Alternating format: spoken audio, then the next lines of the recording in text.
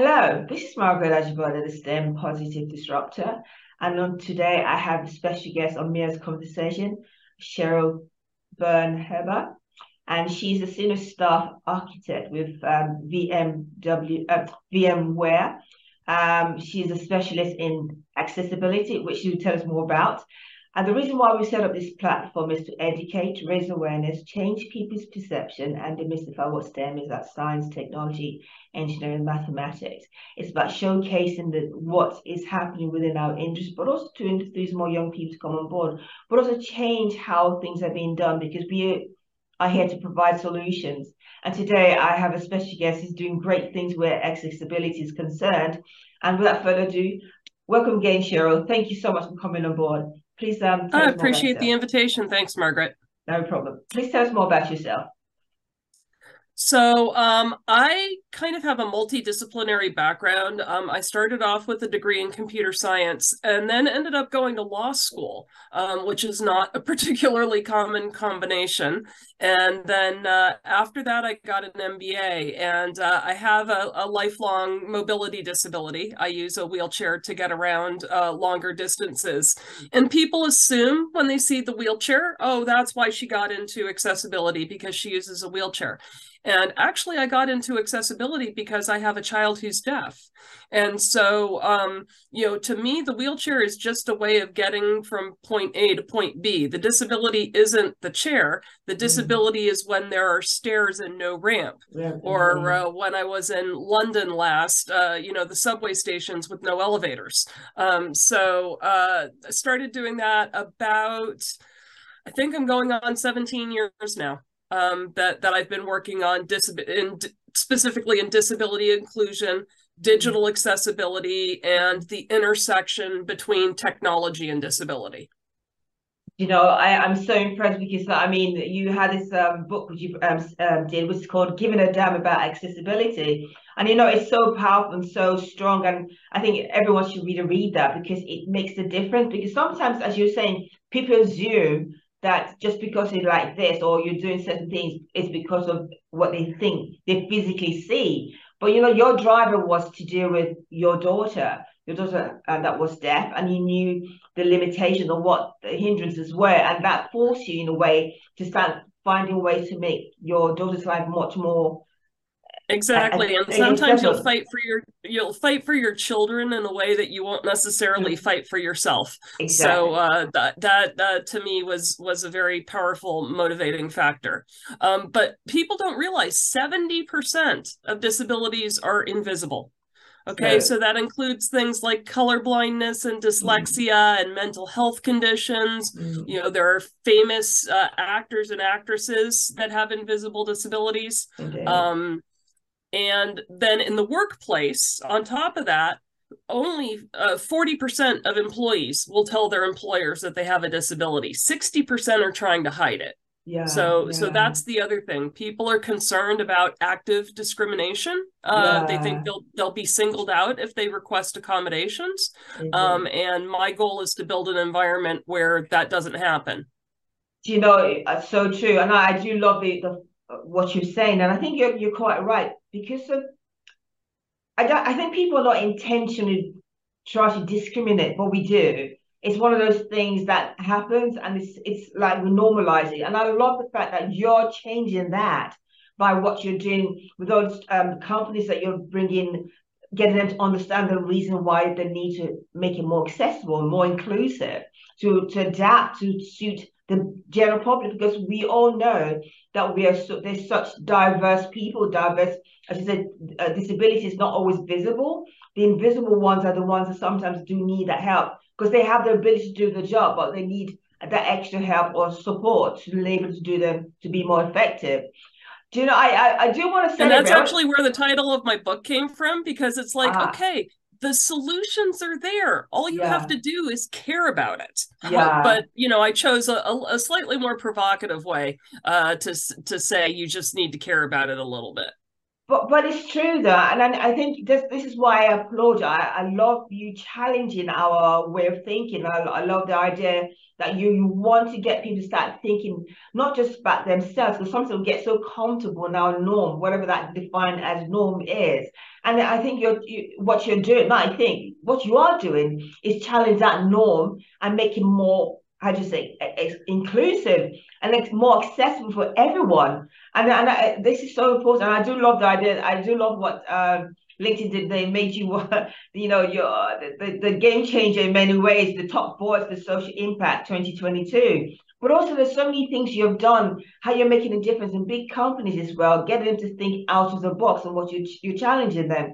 So I want to just go back slightly to where you started off with when your daughter, you had your daughter and you realized that she was being limited by this, and the setup wasn't conducive for her to grow in the way you like it to. So how did you bring out that the driver then set you off to a new way of getting challenging the system itself to be aware of what they need to do? So how did you come about doing that?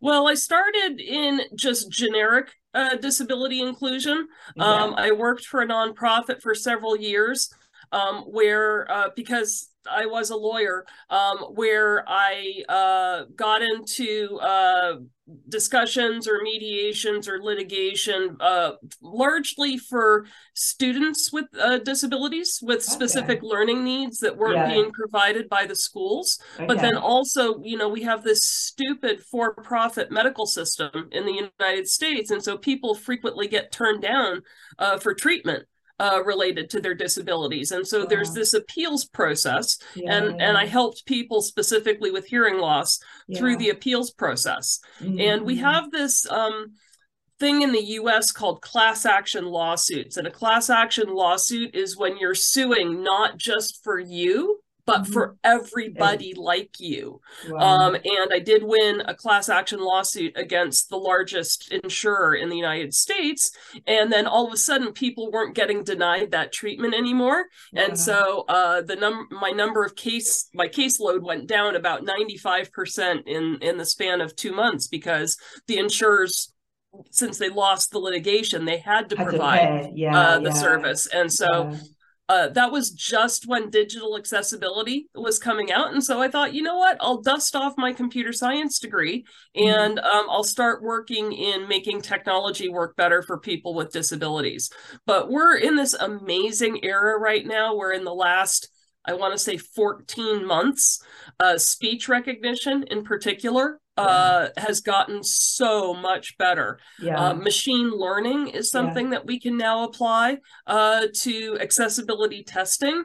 And Mm. then, I'm starting to experiment now with Chat GPT, where people with dyslexia, for example, can Mm. put information into Chat GPT and have it generated back out to them in a way that they Oh, can more that's easily understand it. yeah. Do you know that I do it's quite I love the fact that you're not, I mean, of course you were a computer scientist, or that's where you got your first degree, and then you became a lawyer. And marrying those two together has made a difference because it enables you understand the technical scene, but also know the legality of things, which means that you're Yeah, able no, I'm to, the translator, right? I can explain things, from the legal perspective, from the perspective of a person with a disability, from the yeah, business perspective.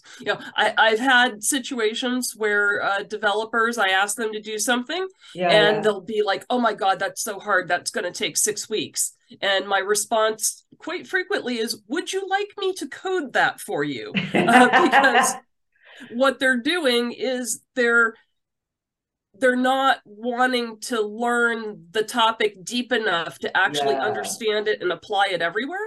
And indeed. because I understand how to implement it, I also Yeah. understand how long it's going to take. Take, yeah, of course. And that's I seriously, you're what I would call a package, a very positive package, because you're making that change. And I think sometimes, you talk about getting someone to change something and they already making excuses why they can't do it. And the thing is, because of your understanding and your background, it allows you to be to challenge that, mate, and get them to start doing things which they will normally say, well, we can't because of this, because of that.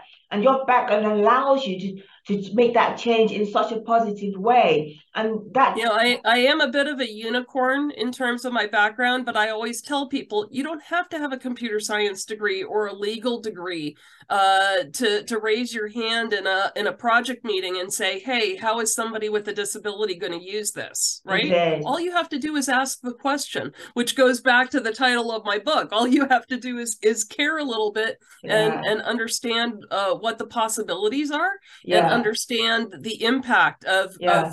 being exclusionary, even if it's not intentional, the impact is the same. So, indeed, yeah. And I do love that. And I know, as you're saying, we're in this perfect world now. Well, not perfect, but at least where it's technology evolving. There's so many programs out there that now more supportive of people with disability, seen and unseen.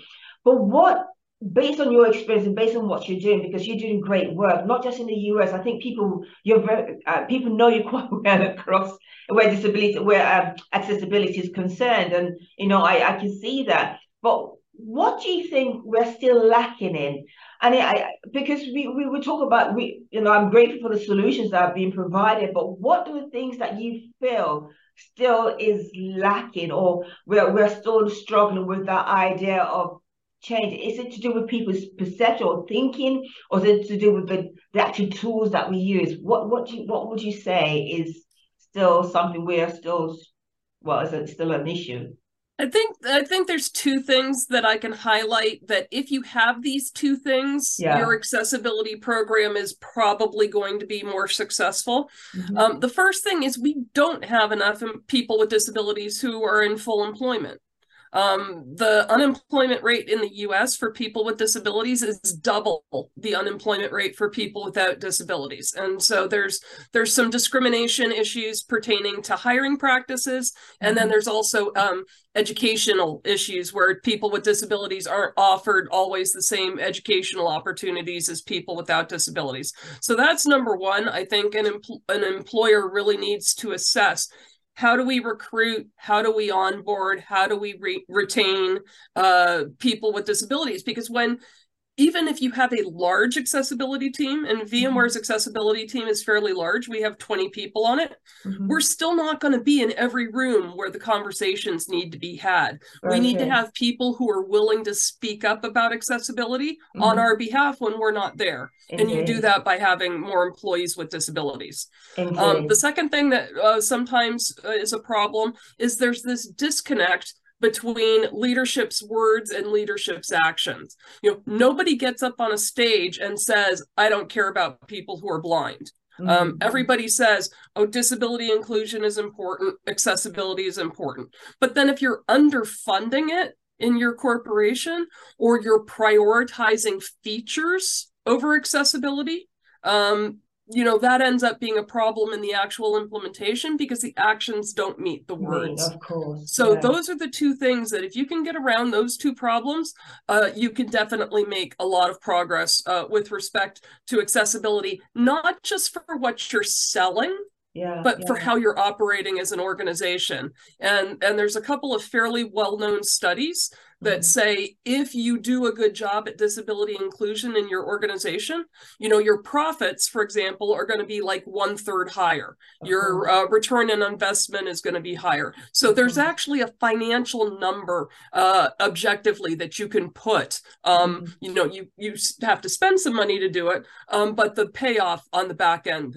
is also significant. Indeed. And nobody expects it to be done as a charity in the corporate world, especially not in the US. Indeed. I mean, well, yes. I mean, you're quite right there. But you made a point about the profit margin where it increases. But this is something, if you look at it from the gender perspective, we've had that before, where as well, if you do this, you should do that. But people struggle. They all say the right things, but when it comes to the actual tangible implementation of it, they're lagging behind. So, you work with VMware, and you're a staff architect, or senior staff architect, you're saying, and you do accessibility. How have you been able to get them to start thinking in that way to bring that change? Because really, what we're saying is that if they can do it, surely other organizations can pick up on the idea that, hold on, there's an organization, they're quite big corporate companies, so anyone can be able to gain ideas from them that this is actually a possible way forward. Yeah, so I founded the accessibility program at VMware 4.5 years ago. Okay. And then just coming up on 4 years, I also founded the VMware Disability Employee Resource Group. So employee resource groups are very important to people with disabilities. Mm-hmm. It's important to understand that disability is intersectional. Anybody can become disabled at any time. Of If you course. are not disabled this second, chances of you being disabled in the future are quite high, right? Because disability is also frequently associated with age, but there can be accidents and what have you. So so that's one way I've been able to do it. We did something called the Disability Equity Index. And that comes from a group called Disability In, and we assessed everything at VMware pertaining to disability. And over a couple of years period of time, we eventually got a 100% score and was named a best place to work for disability. Wow. So one of the things that was critical to doing that was passing an internal accessibility policy. So not only do we look at the accessibility of what we sell, we also look at the accessibility of what we buy. Because our disabled employees aren't going to be effective if we buy inaccessible products. It's very true. Very, very true. Very, very true. So did you get the buy-in from the management itself? Yes. So we had originally a VP of a particular business unit who created my job description and allocated the budget for me to be hired. And then I went around and convinced all the general managers of all the business units that this was something that we needed to fund. And the internal accessibility policy is actually sponsored by our Chief Information Officer. And currently, my role comes under the Chief Technology Officer for the entire company. So we do have buy-in at quite senior levels. And I think that's, as I mentioned, making sure that the words match the actions at the leadership level. You just won't have a successful accessibility program without that. So true. So true. I'm really impressed. And I'm very impressed with what VMware is doing as well. The fact that they took, it's not a risk, it's something that should have been done a long time ago, but they've actually taken on the role on board and took you on board, and you brought that change. And to me, that's so important for companies to wake up and understand that there is a need for us to change. The world is not as it was once upon a time where we all had separate roles. Everyone's now interchanging and working together. It's about raising awareness and changing perception, changing the way we do things. You're having a different mindset to enable that accessibility, make sure everybody from diverse background to be able to enjoy being in employment or being in a place where they feel safe enough to move around in a free way itself. So I applaud you, Sheri, for what you're doing and what you've achieved and what you're shouting out, because there's so many companies, and not just in the US, in the UK, but across the world, that need to wake up to the idea that we do need accessibility within the workplace, but also in our community as a whole, wherever you are. Yeah, community is really, really important to VMware. So not only do I work on external products and internal stuff, I also work with our vendors. So, and when our vendors make accessibility improvements that we've requested, that we've worked with them on, everybody who uses that software benefits. It's not just, some specific feature that they're putting in that only goes into VMware's version. I also work on 3 of the standards organizations that are deciding what the next generation of accessibility requirements are going to be. But you don't have to have VMware's bank account to make a dent in accessibility. I actually have an article, I'll send you the link later, called Accessibility on a Shoestring Budget. And it's Mm-hmm. things that startups and very small companies that have significant financial constraints, small steps that they can make that will lead to improved accessibility in their product without having to write, some big six-figure check. And do please send me the link, because I think in a way, the more we raise awareness of what's possible, the more people start sitting up and start making those changes within their own environment, within their workplace. Because sometimes you're right, people are concerned about how much is it going to cost me, how long is it going to take me to do this.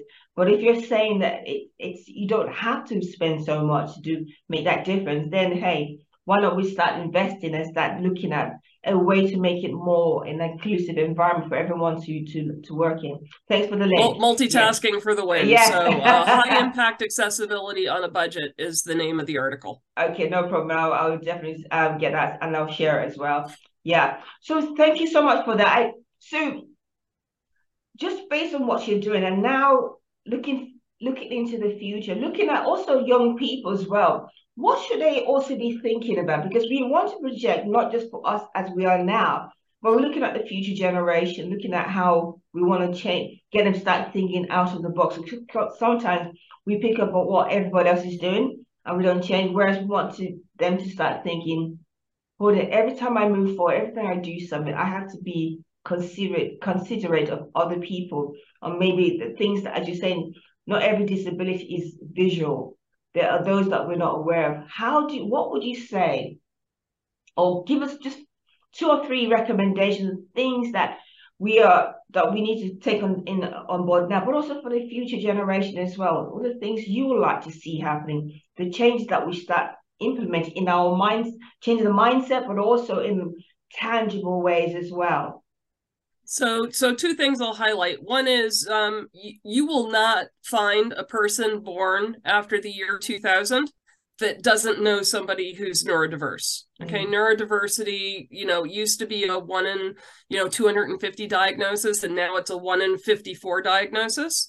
And there's some overlap between neurodiversity and disability. Some neurodiverse conditions are significant enough that they are considered disabling. But many of them are not. And it's just a different way of thinking and a different way of interacting and a different way of processing data. So it's important to understand the impact of neurodiversity in the workplace. And that's something that's going to be more and more critical as those 20-somethings start to enter the workforce. So that would be number one. That's social. Okay. Now, on the legal side, the European Accessibility Act is taking effect in the summer of 2025. So we're like 27-ish months away from that becoming official, the law of the land.